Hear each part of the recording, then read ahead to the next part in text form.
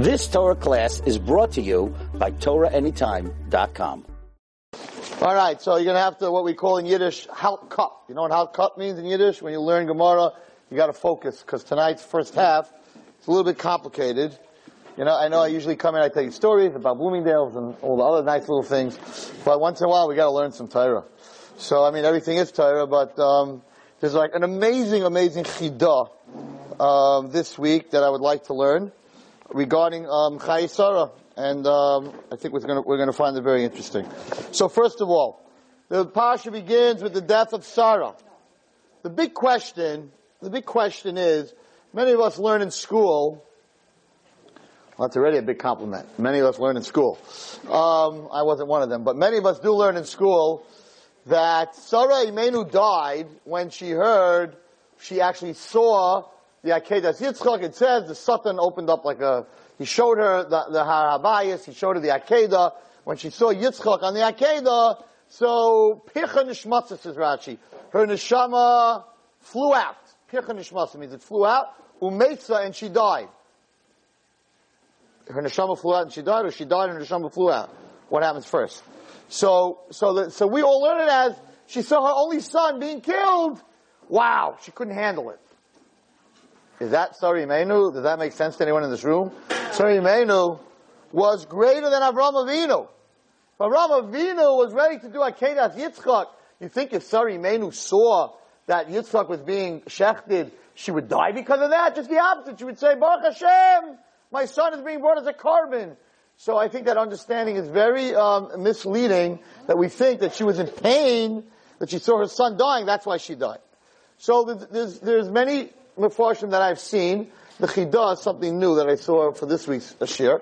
And some Mefarshim say just the opposite. She saw that Yitzchak didn't die. She saw that Yitzchak got off the Mizbeach. When she saw that, she thought that they failed. That Avraham and Yitzchak failed the Akedah. When she saw that they failed the Akedah, she felt so bad. This was going to protect Klal Yisrael forever. And now they failed the Akedah. That's what killed her. Not that she saw that he was going to kill him, but just the opposite. She saw that he didn't kill him. That's a teretz that I saw a long time ago. But the Chidah says an amazing teretz which is connected to a shir that we gave 2 weeks ago. But I want first to understand who Sarah was, right? Who Sarah was. So Baruch Hashem, this past Motzei Shabbos, I got to give a short little shir. One of our students here, Ruth, she finished learning Shmirat HaLashon 3 times. So she probably, after you learn Shmirat HaLashon 3 times, can you say anything? I don't know if you can say anything. But she finished it 3 times, and we made like a little siyum. And Baruch Hashem, I had to prepare. You can't just get up in front of Ruth and say anything you want. That doesn't work that way. So I had to prepare. Where did I look to prepare? So every Motzei Shabbos I learn Chidah. So I figured, you know what, before I come, I'm going to learn Chidah. I'm going to prepare something to say. So I'd like to repeat something that I said in her house, to understand who was Sarah Emuna. So if you take the words, says the Chidah, if you take the words, Vayihiyu Chayei Sarah, right? It says Vayihiyu Chayei Sarah, Meya Shana, Esrim Shana, Sheva Shanim. Rashi says, why does it say 100 years? 20 years, 70 years, it just say 127 years. Meya Esrim Sheva Shanim. Why does it say Meya Shanim, Esrim Shanim, Sheva Shanim? So Rashi says that when she was 100, she was like 20. When she was 20, she was like 7. A 7-year-old has no Averis. A girl's Averis start when she's 12, right? Now, in Bezdin Shalmayel, you're not judged until you're 20. So, when she was 20, she was like a 7-year-old. When she was 100, she was like, before she was like just 20. So that she had no Averis B'dei Shemaim. So she was pure, clean. In fact, the Zohar says that Sarah Emuna would not have died. Would never have died because she had no Averis. If it wasn't from eating from the Eitz Hadas. So that's who we're talking about. We have to understand. So you tell me she saw the Akedah and she got so, oh my goodness, look what's happening to my son that she died? Doesn't make sense. He says the following. He says if you take the words, Vayihiyu Chayei Sarah Meya, and Sarah was 100, right, 20 and 7. If you take the last letters of the word Vayihiyu, is a Vav. Chayei is a Yud. Sarah is a Hey. Meya is a Hey. Gives you a Vav, a Yud, and 2 Heys, which is Hashem's name, Yud K, Vav K. The Seif Tevos, the last letters of Vayihiyu Chayei Sarah Meya, is Hashem's name. To teach us that the life of Sarah Emuna was always around the Shem Havaya HaKadosh Baruch Hu's name.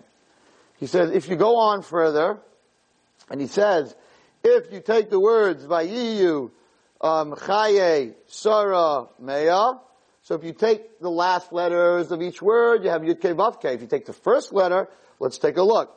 Vayiyu is a Vav. Chaye is a Ches. Sarah is a Shin. And Meya is a Mem, spells Mashuach. B'schus Sarah Imenu, who her whole life was connected to the Yud Kei Vav Kei, Yavoy HaMashiach, Mashiach will come. Ad kan Devarov. So, this is what he says. He says that Sarah Imenu was on the level that she was on the level of bringing Mashiach. She was on the level. She lived her whole life, which we're going to talk about. Baruch Hashem had the schus of listening to Rabbi Brody this week, who wrote the Garden of Emuna, actually translated the Garden of Emuna. He spoke in our seminary. He spoke in our high school. And at the second half of our shir tonight, I'm going to repeat some of the most amazing things that he said. Maybe add a little bit, subtract a little bit. But he said mainly what he said, and they were absolutely amazing. And it has a lot to do with this week's parsha. Okay. He says the following, which I think is very interesting. He says that Avraham and Sarah were compared to the sun and to the moon. And we know that the moon, its whole power, is the reflection of the sun. Now, some of you might say, so the moon is nothing, right? First of all, if there was no moon at night, there'd be no reflection of the sun at night, you'd have no light from the moon at night. So when the sun's not here, the reflection is coming from the moon. So when the husband's not home, who brings the light into the house? The wife. So he says, it was very interesting, Rabbi Brody said, how do you know that the moon has, from the reflection of the sun, sometimes has, we're not going to say more power, but we're going to say different power than the sun? He said that watermelons and cantaloupes, you cannot grow in a greenhouse. You cannot use ultraviolet light, because melons grow by moonlight. And if you want to ask your biology teachers or whatever, whoever you have to ask, it's a fact that melons don't grow from the sun, they grow from the moon. So if you take melons and you put them in a greenhouse and you give them fake sunlight, they won't grow at all. Zero. So the reflection, sometimes the reflection has a power to help things grow that the sun doesn't help grow. So a woman, a wife, even though she might say, oh, here they go again, Jewish religion, we're nothing, just reflection, right? But the truth is that we see here that the reflection has its own power. What controls the tides of the ocean? Not the sun, the moon. Low tide, high tide is controlled totally by the moon. So the moon, even though it's just a reflection of the sun, has its own kaiches, has its own strength when it does this reflection. So that really came from, it's an interesting thought, the woman was cursed, because originally she was equal to the man. But when she gave to Adam to eat from the Eitz Hadas, so one of the curses that she got is that she's going to have to serve her husband. That was one of the two curses. What was the second curse? The second curse was that she's going to be the one that's going to give birth, and she's going to have to go through labor and whatever else it takes to give birth. They're very connected, and I'll tell you how. It says the Chidah the following, that Avram and Sarah were equal.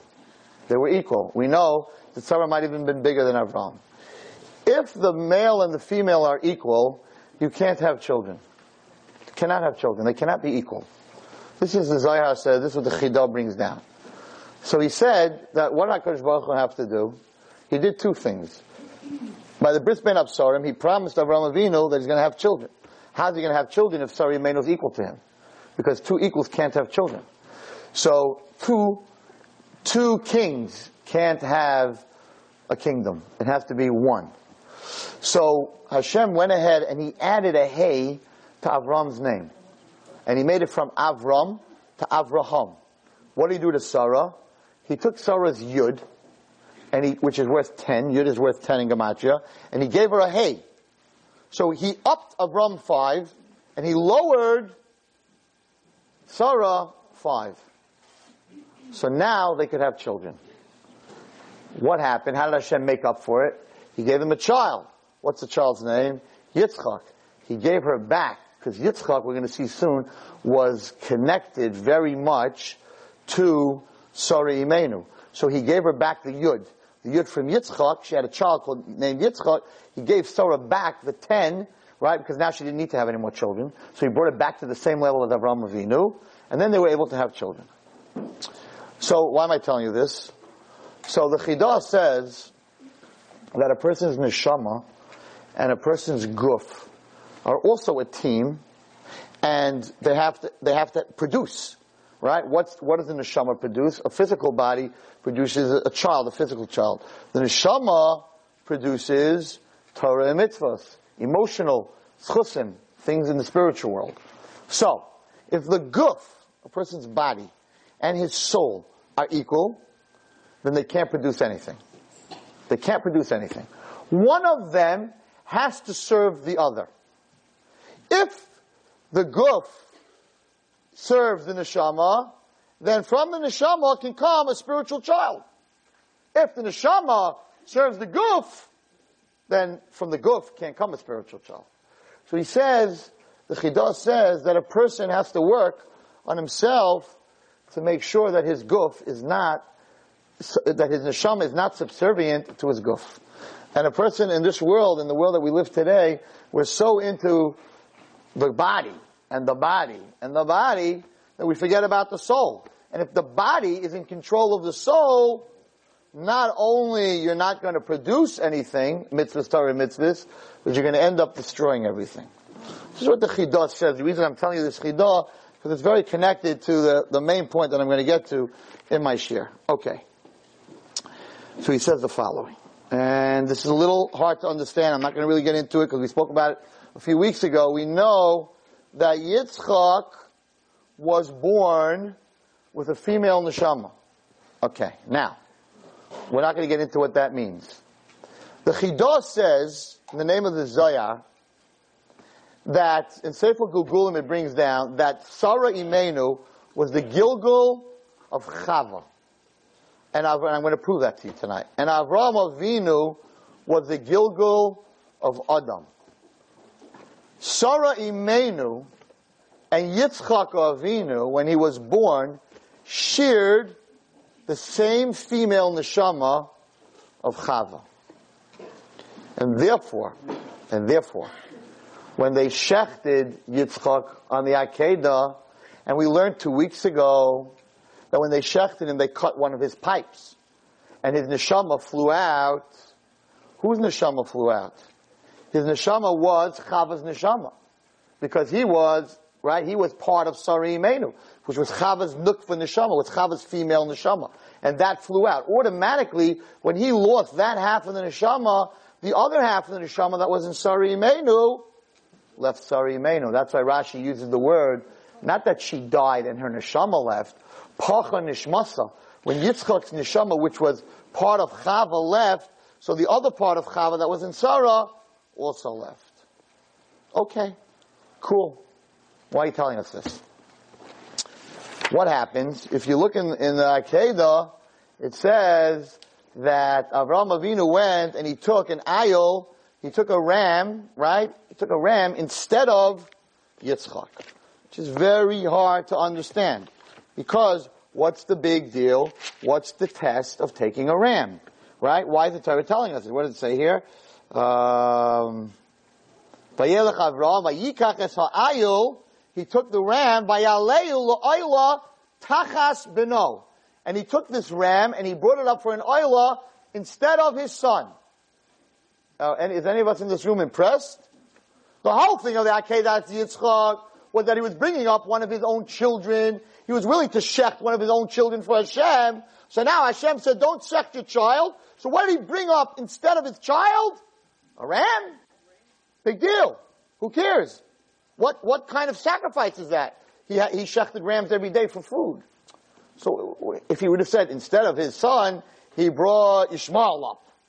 He shechted Eliezer. He shechted Sarah.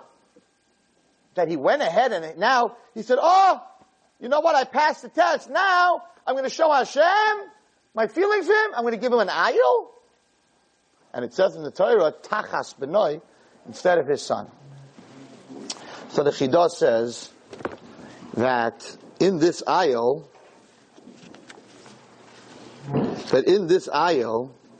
was the soul that left Yitzchak when he was shechted. That neshama of Chava went into the ayil. How do we know that? Because it says, Vayavoy, he brought, right, where's the pasuk? He brought an ayil, right, where does it say Vayavo? Okay. So in this week's parasha, in Chayesara, it says like this. It says that she died, right? And it says, "Vatama Sara b'kiyas arba he Chevron v'etz Canaan vayavo Avraham lispoid l'Sara." Vayavo, he came. What do you mean he came? What is it telling us? Vayavo, because Avraham Avinu knew that the minute he shechted Yitzchak, and his neshama left him, he knew that Sarah died. Where did this neshama go? It went into the ayil. So he said, now Chava's neshama is in the ayil. How am I going to be masaking it? The only way to be masaking it is to shech the ayil. So that's why the Torah says, tachas benoi. He brought the ayil instead of his son. His son, he was being masaking Chava's neshama. Now the neshama left and went to the ayil. So tachas beno, the neshama that went from his son into the ayil, that's who we have to shech. How do you know this? If you take the words vayavai, that Abraham came lisbed l'Sara to say a eulogy on Sarah, vayavai stands for Rosh Tevis, v'nishmas Yitzchak b'toich ayil. And the neshama of Yitzchak was inside the ayil. Shahakol shirish echad, it was all one shirish. Okay, very nice. Rabbi Wallerstein, why are you telling us all this? Right? We don't have to learn Kabbalah, we don't need to know Gilgul Chava, right? What's going on over here? Because to understand this parsha, you have to understand what happened here. So now, they look for a shidduch. We know from the Rav Chaim Vital, Rav Chaim Vital says that neshama now that was shechted, that was in the ayil, where did it go?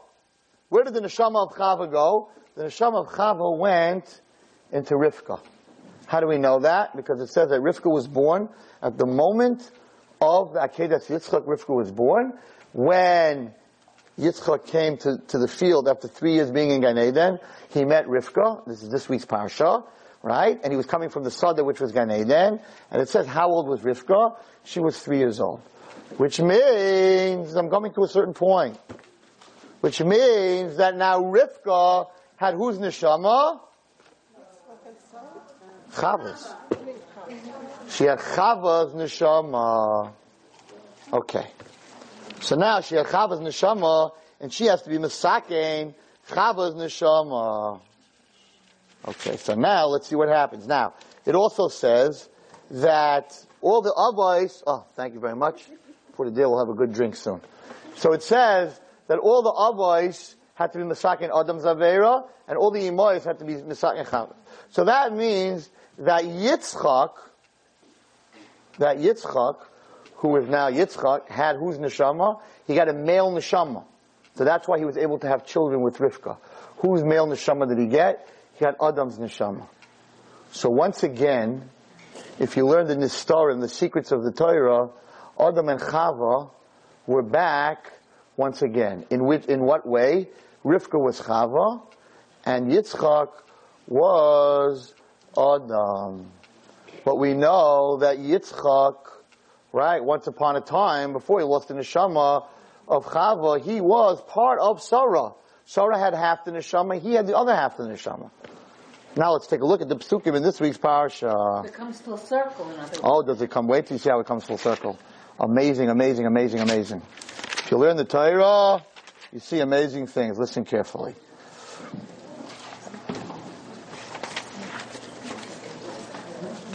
Vayikach ha'eved es Rivka vayelech. V'yitzchak ba mi Beersheva, v'hu yeshe be'eretz. Vayetze Yitzchak l'suach basada. Yitzchak comes out of Gan Eden. Vayisha eina vayavi ne gemalim bam. Vaytisa Rivka zeneha. Vayteres Yitzchak. She sees Yitzchak. Vaytipo me'al ha'gamal. I mean, girls, I know, falling for a guy is one thing, but she fell off the camel. Right? She saw Yitzchak. I mean, this is Torah. This is not a romantic story, right?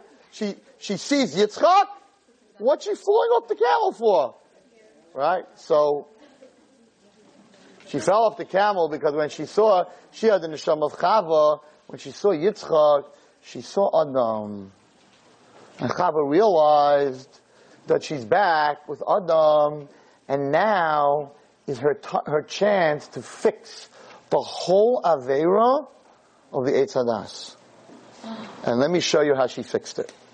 So then it says, a very interesting pasuk, Vayivieha Yitzchak ha'oyala, Sarah imai. And Yitzchak brought her to the oil of Sarah, his mother. That's a little weird.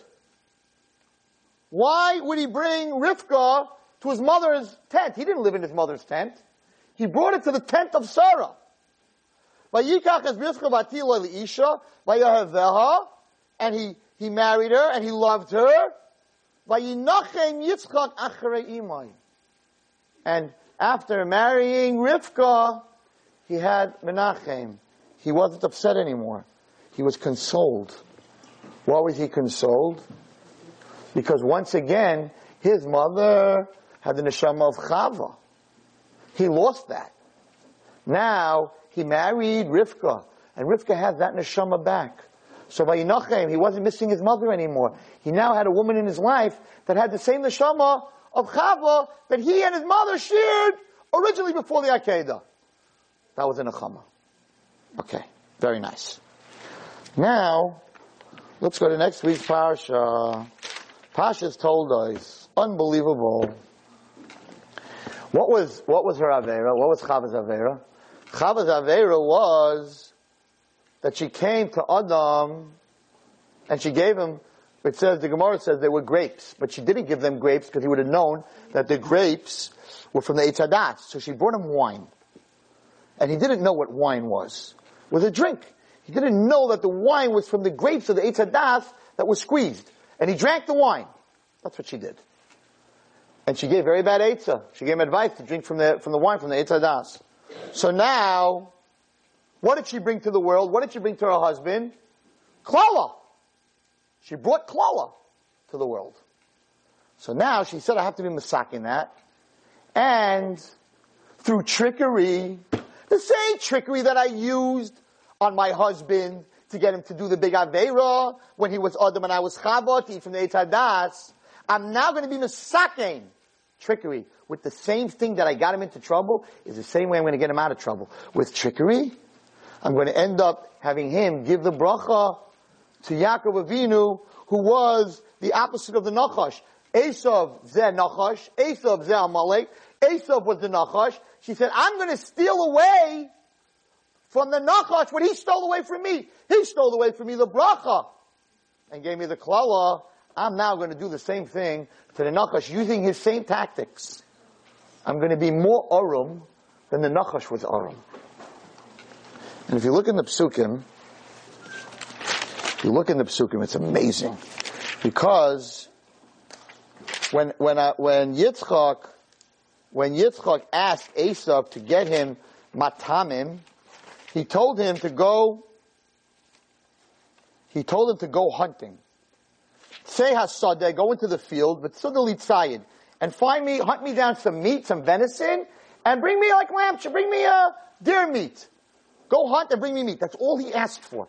He didn't ask for bread or cake or wine or soda or anything. He told him, go out and bring me meat. What happens when Rivka, who's now Chava, sends Yaakov, who is the Yetzer Tov, to Yitzchak, who cannot see? She has to be Mesakein that all those years in the beginning of creation, she gave him wine from the Eitz Hadas.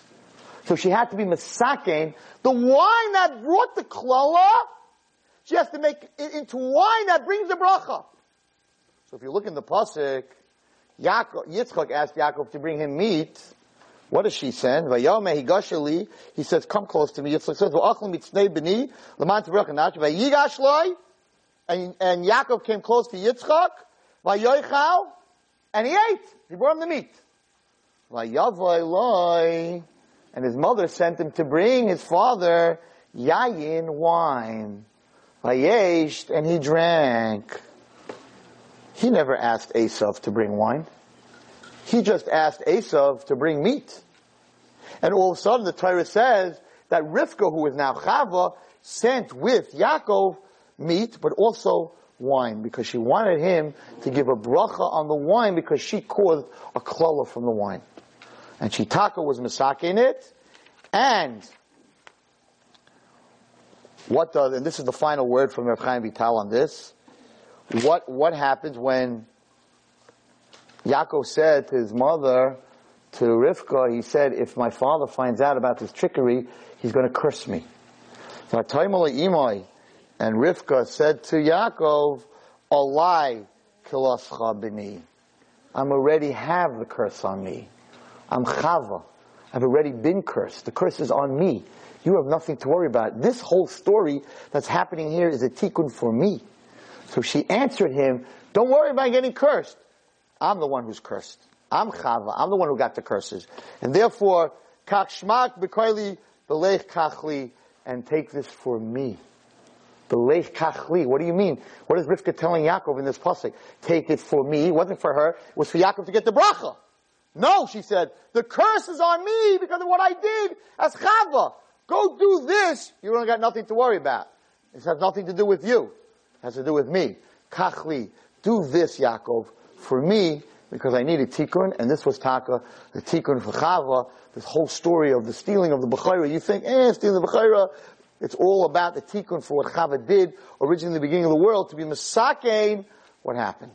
And it's all in the psukim of the Torah. Why am I telling you this? Chida, and Reb Chaim Vital. Every person that's here is here for a reason. We're here to be Masakein what we did last time wrong. Whatever it is. How do you know what you did wrong last time? The thing that you have the biggest problem with. This time, if it's sneers, that's what you did wrong last time. If it's that you can't give money away, that's what you did last time. If you're a mechutzavdik, that's what you did. Whatever you have the hardest struggle with, whatever that is, that's what you did last time. You can't have any respect for your parents, because last time you didn't have respect for your parents. And that's your tikkun, that's why you're here. And if you don't fix it, you're going to come back again. And it may be worse the next time. It usually is. So, I'm just trying to show you from the Torah that Chava, look what happened. Neshama came back in Sarah, and in Yitzchak, and then it came out of both of them, and then it went into an Ayil, and the Ayil got shechted, and it went into Rivka, and then Rivka had to go and trick Yitzchak to give a bracha to Yaakov, and all this whole story in the Torah, which you would never know if you didn't know the Nisra of the Torah, was all to give her a chance, even though she did a terrible Aveira in the beginning of the world, to give her a chance. So from this you see that every person, after 120 years, when you come up to the next world, you're going to know that HaKadosh Baruch Hu gave you many chances in your life. You have to do all kinds of stuff to give you a chance to be masakin while you're here. A person has to be in touch with themselves and has to understand what their biggest struggle is, and that's why you're here. Girls tell me, I'm struggling with my tznius. Yeah, some girls don't struggle at all with tznius. They're more modern, they're less religious, they have no problem with tznius. Because the last time, that was their problem. Or kibbut aveim, or shalom bayis, or whatever it is that you're struggling, the thing that you have the hardest time with, that's really why you're here. That's what you're here doing masaking. And while you're here, being masaking that, you have a whole life and a potential to do so many more mitzvahs, to do so much more, to grow so much. It's not only don't come down for that thing. You're here already. If you're here, it's like walking into a safe and they tell you can take everything, and you're like, no, I'm just after a diamond brooch. And you walk in there, and you take the diamond brooch and all the gold and silver are laying there, and you walk out. You're there already anyway, fill up your pockets. What are you doing? So yes, everyone's here to be masaking something, but the mitzvahs are laying all over the place. They're all over the place, so grab them. You have a mitzvah kibbut aveim, grab it. You have parents, grab it. Don't wait till you don't have parents, and you can't do kibbut aveim. You gotta go to the grave once a year and talk to a stone. That's what you're waiting for.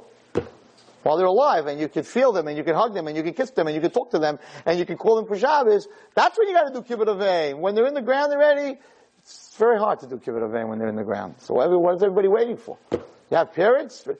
Rabbi Gamliel always tells me, Rabbi Gamliel lost his mother when he was very young. He says, my father has to live forever. So I have to do kibbut aveim. I need him. He said, I lost my mother, I lost half my mitzvah. Yeah, that's how he looked at it. We looked at, oh, I lost my mother, oh, it's a tragedy. He looked at it, I lost a mitzvah. More than my mother, I lost a mitzvah. I can't call her for Shabbos. Yes, you could do mitzvahs and say her name, but who remembers? Who remembers? So we need to do this while we're alive, not to wait till we're not here. Anyway, I brought you all this whole chidah and this whole thing just to show you how much Hashem has to do sometimes in order to be masakin and neshama, but He's willing to do it. And if it wasn't for the Akedah that we learned, there would have been no Yitzchak, would have never had children, because he was in the Neshama Denukva. So the whole thing was written, looks like a regular pasha. The whole thing was written to get to this point that she could fix the wine, she could give the wine, get a bracha, and fix everything that she did. So in our lives, Kadosh Baruch Hu does this all the time. He gives us chances to fix. You have to jump on it. Okay. I'd like to talk a little bit about, and this is on this subject matter, on the connection between a person and HaKadosh Baruch Hu, and this is what Rabbi Brody spoke about, and he said some very, very fascinating things. There's one subject I'd really like to spend a couple, I know it's very late, we started late, but I'd like to just spend a couple of minutes on this subject. He said the following. He says, when a person's thirsty, right, so your mouth gets dry, your tongue gets dry, your mouth gets dry, right? The water that you drink, what needs the water? Your mouth? Does your mouth need the water? No. Mouth doesn't need the water. Your body needs the water. Right? Now, your mouth gets dry. Hashem created a mechanism, a trigger, when your body needs water, so your mouth gets dry to tell your brain and the rest of you that I need water. If your mouth would not get dry, and you would not know that you need water, you would just drop dead in the middle of the street. Because you don't know that you need water, you didn't drink water, right? And we know many people, you go into the hot sun in Israel sometimes, right? And all of a sudden you dehydrate and you faint. What's going on? Right? It's because you didn't have enough time for the triggers to tell you that you need water. So if a person didn't have triggers that their mouth gets thirsty, you wouldn't know that you need water. So Hashem knew that people are not, especially me, right? I definitely wouldn't do this. People are not going to stop like a horse, right? Every hour and get a water break. It's just not going to happen. Oh, I'll do it later. Also, I'll be dead. For 2 days, he said, I'll do it later. I'll be dead. So Hashem created us that you have to get thirsty. And you get more thirsty, and you get more thirsty, and you have to take a drink. So He also created us the same way with food. So the person would never eat if he didn't feel in his stomach that he's hungry. Your stomach is not hungry. Your stomach, the organ that's a little teeny organ. Your toes need the nutrients, your brain needs the nutrients, your liver needs the nutrients, your fingers need the nutrients. Every part of your body needs the nutrients, not just your stomach. So why doesn't your brain get hungry? Why doesn't your kidney get hungry? Why doesn't your toe get hungry? Right? Why isn't your toe hungry? My toe's hungry. Right? So, because Hashem created one aver in your body, one limb in your body, to tell the rest of the body needs food. The body needs food. And that's why Hashem created hunger and thirst. It's just a symptom to the actual need.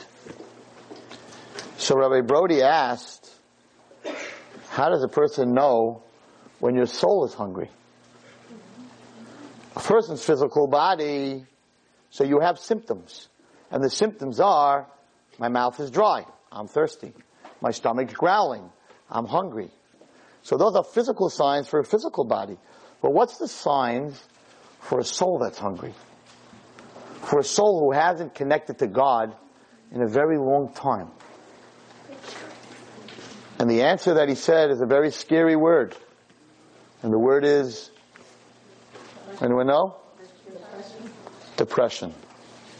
It says when a person is depressed, when a person feels low and depressed, it is the symptom, it is the emotional symptom. You can't have a physical symptom for an emotional problem. So when your emotional gas tank is running out of gas, your stomach's not going to get hungry. And your mouth is not going to get thirsty. You're going to get depressed. You're going to get down. You're going to get down on yourself. You're going to get agita. You're going to get anxiety. When you get anxiety and when you get depressed, that's the emotional hunger of the soul. A person who's close to Hashem and his soul is not hungry, you will never find depressed. Rav Moshe Feinstein was never depressed. He was very close to HaKadosh Baruch Hu. You walked in, you lit up. They have a warmth. Where does that warmth come from? Why aren't they depressed? Gedolim and Tzaddikim. Why aren't they depressed? And the answer is they're not depressed because they're feeding their souls. Depression is an emotion. If the soul is full, then there's no reason for the symptom to say that it's hungry. Right after you finish a steak dinner, your stomach's not growling. So he said, it's very interesting because it's so true. I've been saying it in a different way for a very long time. So he said, so what do? So you're depressed. So what do? You pop a pill. He says, but the pill is physical. So you're popping a pill to fix an emotion that's a problem with your soul. So you're feeding the emotion something that's physical. You can't fix an emotional deficit, hunger, with something that's physical. So, if someone comes up to me and says, Reverend Wallerstein, I am very thirsty. And I say to them, I'm going to take care of your thirst in a second. How? I'm going to give you an hour share. You know, look at me, can I get a drink of water? No! I'm going to give you the most emotional share I ever gave in my life.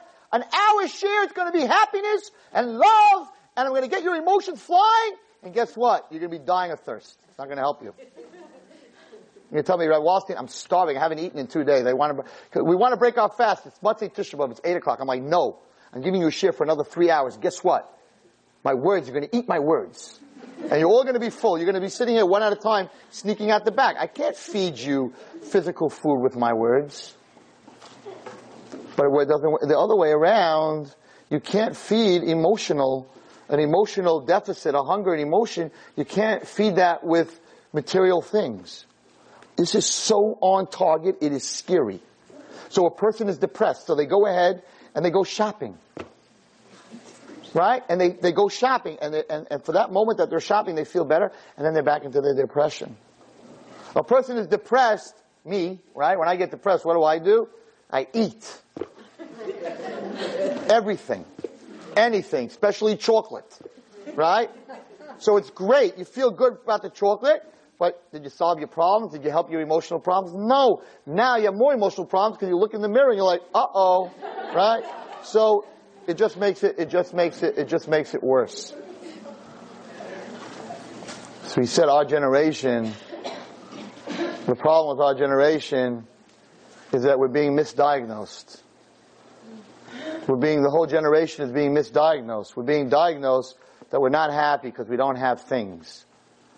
And the reason we're not happy is because we're emotionally starving and our soul is screaming out in depression and it's giving us this symptom and I don't feel well. I want to sleep in my bed all day. I don't want to get up. There's no reason for me to live. All that is not something that you can fix with a pill or a drug or drinking or a good movie or a good cry or a good book.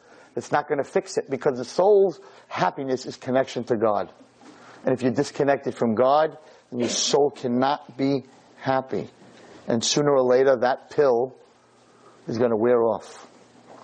That pill doesn't fill you up. That pill just makes you feel that you're not hungry. But it doesn't fill you up. Drugs and all the things that we do to make ourselves happy, they don't fix the soul. They just make you, sometimes we call it's like a diversion. So it's like if someone wants to pull your tooth in the old days, so the doctor would make some jokes before he gives the kid a needle, so the kid doesn't feel the needle. He does feel the needle, but by the time he feels the needle, it's over because he made the kid laugh. But the needle still hurt. It's called diversion. So there's many diversions that we have, but the bottom line is we always come back and we're still depressed because we didn't connect to HaKadosh Baruch Hu. We are so misdiagnosed. We are so misdiagnosed in this generation that we're so busy with all kinds of physical things to fix our emotional problems, our emotional disconnection with Hashem. It can't. It's like you're coming to me and telling me you're thirsty, and I'm giving you salty pretzels. I'm just making you more thirsty. When you come to me and someone's depressed and I give them pills or a good movie or a good laugh or whatever it is, I'm not helping the neshama. The neshama is screaming, I'm depressed because I have no connection to Hashem. I don't talk to Him. I don't see Him. I have nothing to do with Him. So what are you giving that person? That person's smoking up a joint? So how is that going to help his neshama? It's not going to help his neshama. It's just going to make him not feel.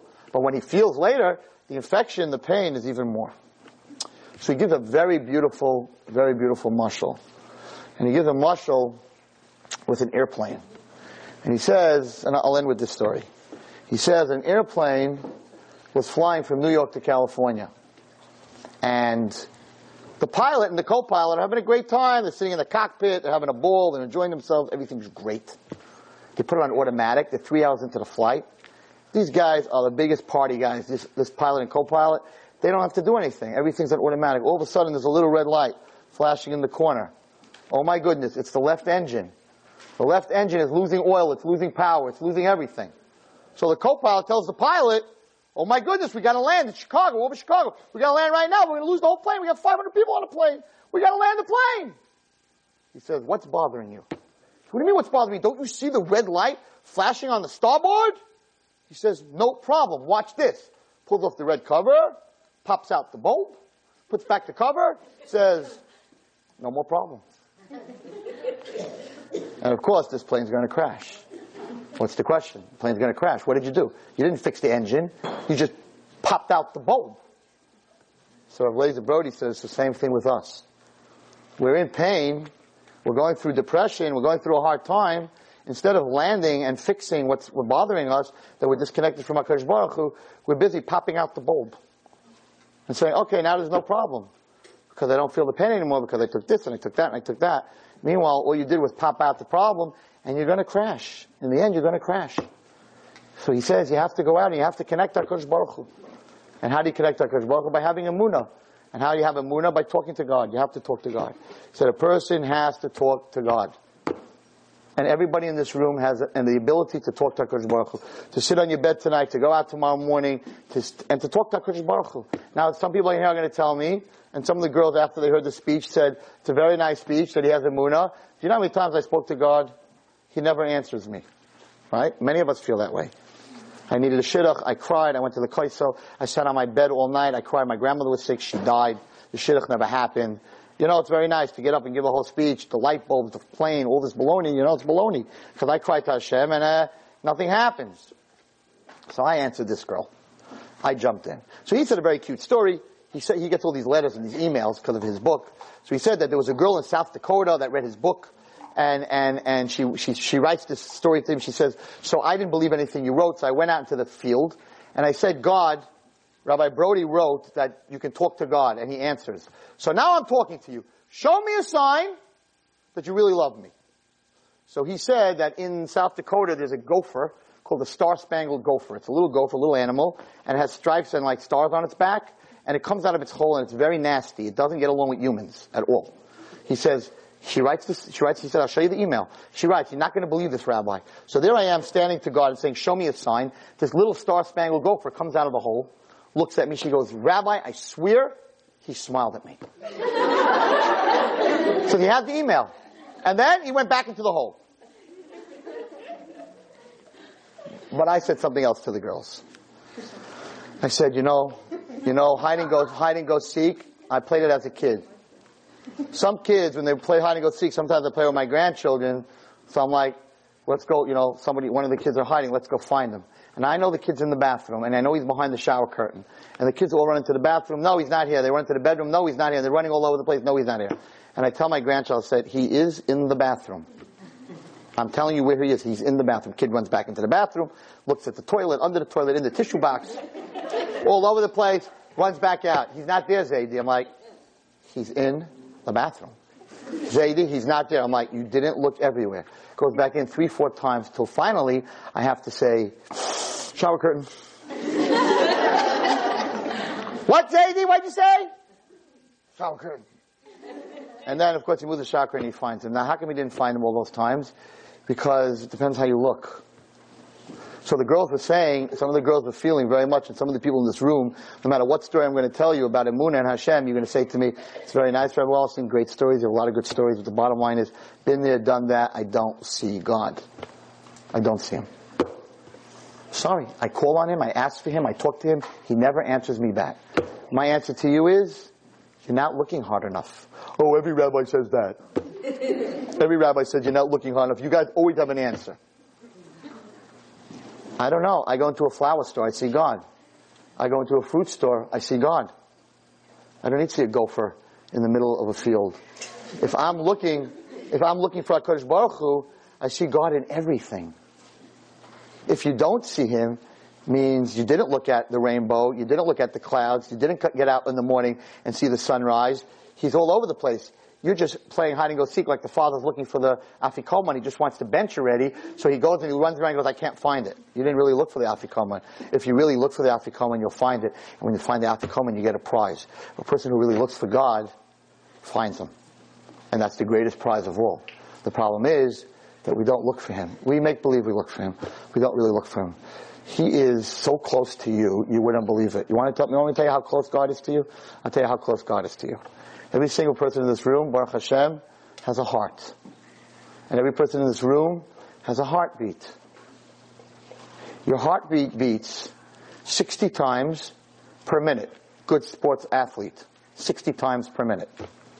If you times that by 60 for an hour, and you times that, right, by 24 for a day, and you times that by 30 days for a month, times 12 for a year, times 30 years.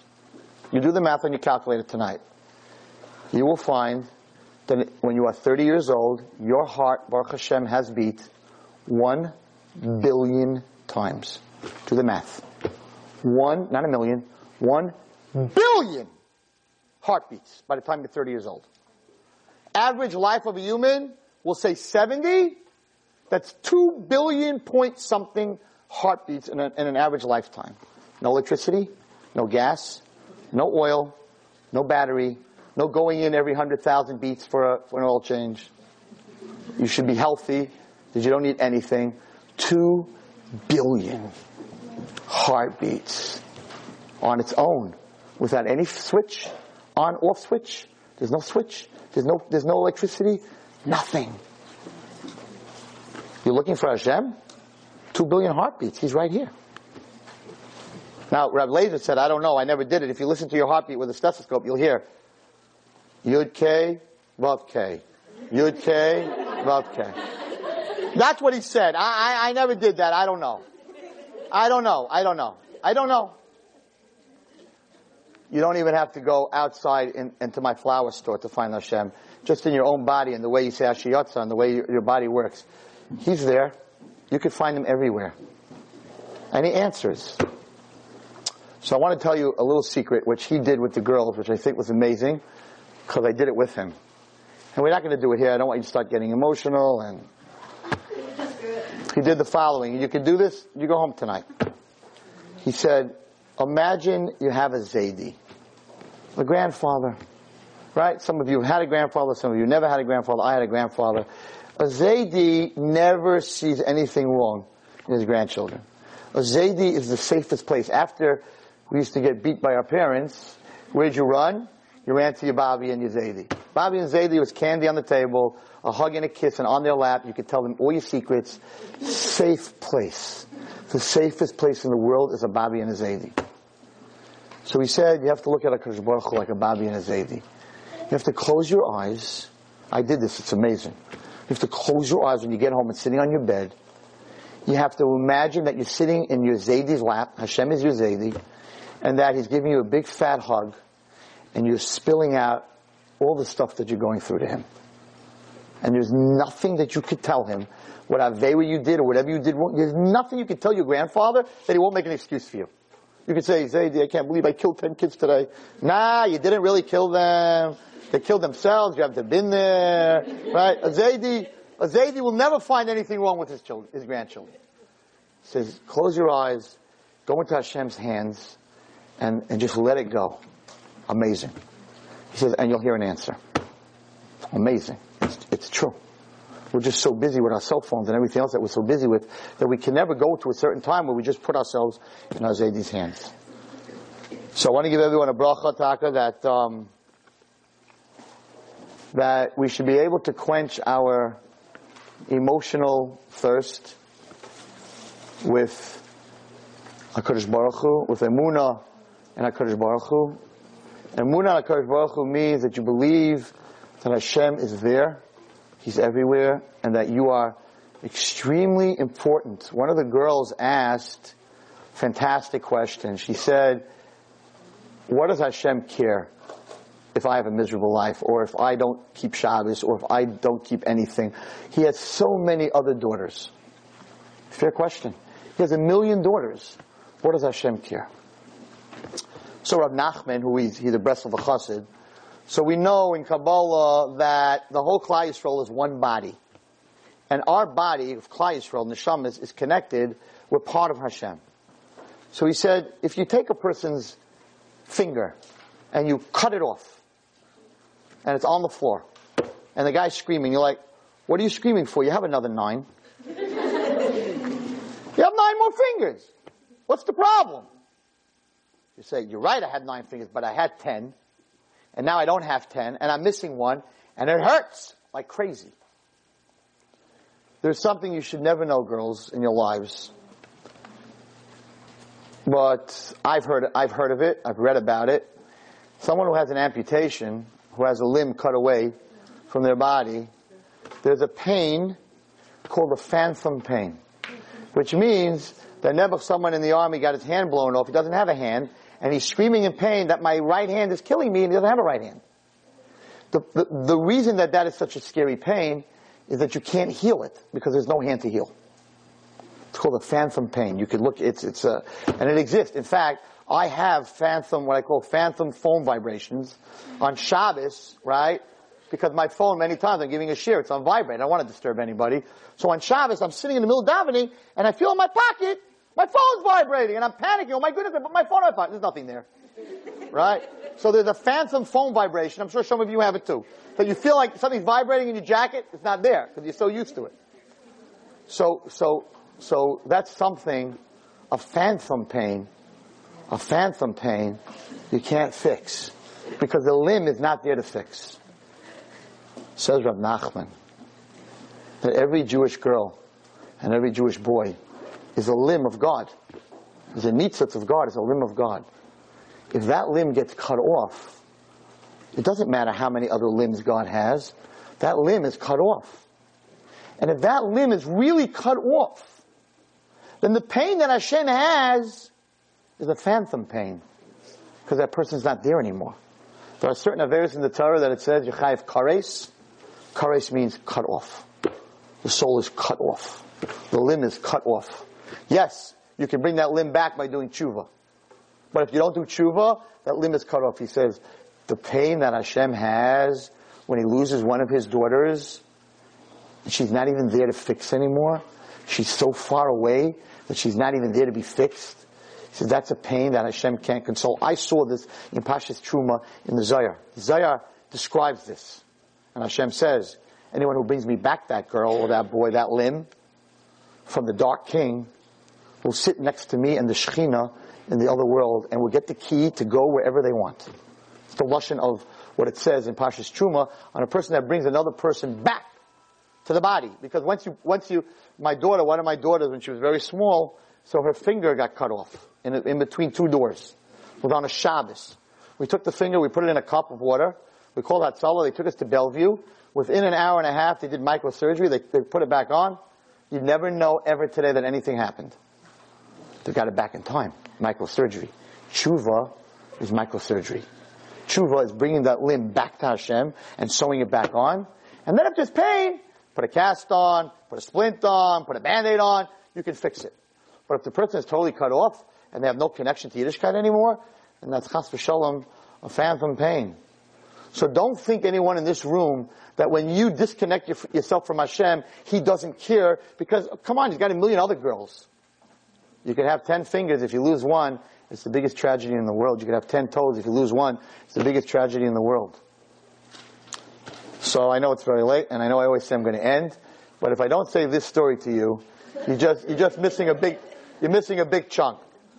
So he ended up, Rabbi Eliezer Brody, he said this story, I was on the floor. He said that, I said the whole Dvar Torah had to show you how Hashem works with tikkunim, gilgulim, ayil, this whole thing, how to make someone come back. He said the following story. He said, there's Rabbi Feldman, I think, in Cleveland, whatever, and he teaches in a college, not a religious, a Goyish college. And he decided to give a class on Emuna. 25, half Jews, half not Jews. I don't even know who was in the class. So this rabbi gets up in this college out in I don't know where, and he says, who in my class ever heard of the word Emuna? These kids never even heard of Hashem. They never heard anything. One kid raises his hand and he says, Emuna, total belief in God. The rabbi standing there is like, oh my goodness, we have a religious kid in the class. But he's not. He says, did you go to yeshiva? He goes, no. Are your parents religious? He goes, no. He says, how did you ever hear the word Emuna? He says, Rabbi, you're not going to believe what I'm going to tell you.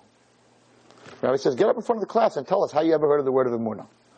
He says, I'm a Jew, and 2 of my friends in this class are Jews. We don't know nothing about nothing. My grandmother bought me a little charm, a Magen David. That's all I know about Judaism, is I wear a Magen David. He says, one night, me and my 2 Jewish friends went to Alabama, to a bar. We're going to go get ourselves a bunch of beers. He says, we sit down in Alabama, in this bar. I'm wearing my Magen David, and this girl waiter, right, barmaid, comes over and says, yo, can I get you boys a drink? I say, yeah, get us 3 beers. She goes, hey, man, you're wearing a Magen David. You must be Jewish. He goes, yup. She goes, well, check this out, man. She puts out her hand, and there's a tattoo on her hand, Emuna. The guy goes, what's that? She goes, that's Emuna.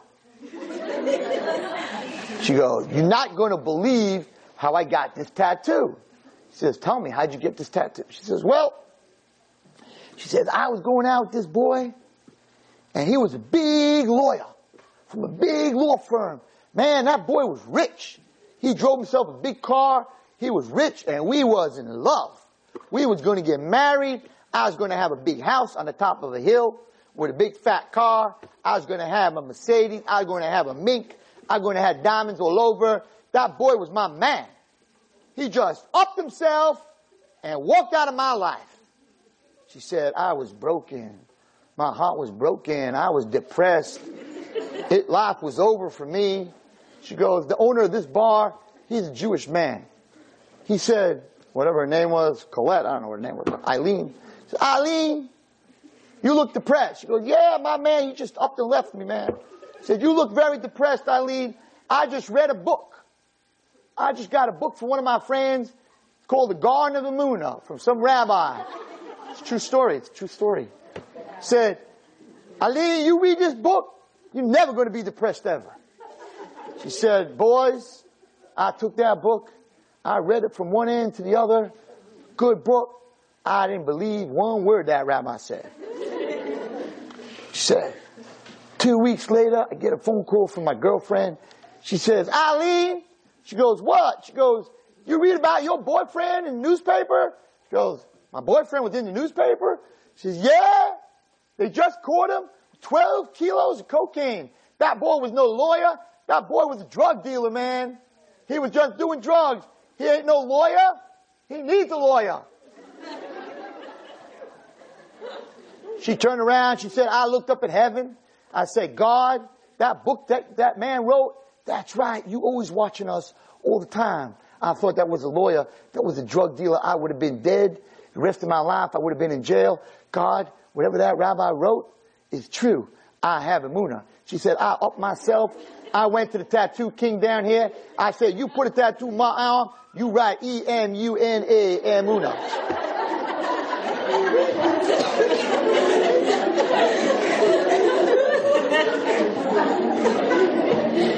You see how far HaKadosh Baruch Hu has to go to get 3 Jewish boys who are going to get a beer in Alabama to get connected to this book. Of course, when he heard about the book, he got the book, and that changed his whole life. Hashem never gives up on his children, ever, ever, ever. For Chava, he had to go through everything he went through, that Chava could be masaken, what she did. For these 3 boys drinking a beer, he had to have this girl go through everything that she went through in order to bring them back. Kadosh Baruch Hu is always there. Sometimes he plays hide and seek. Just got to look for him. If you look for him, he'll show himself. You'll find him. Sometimes the shower curtain will move a little bit, and you realize that there's something behind that shower curtain that you want to find.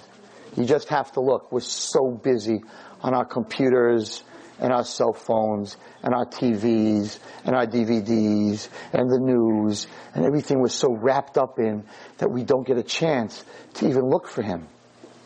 Don't ever say that I've called on him and he didn't answer. I've called on him and then I've turned around. I just want fast, like putting it in the, God, now, front, center, where are you? Doesn't work that way. It's not kosher delight. It's not steak sandwich in 2 minutes. It's not popcorn.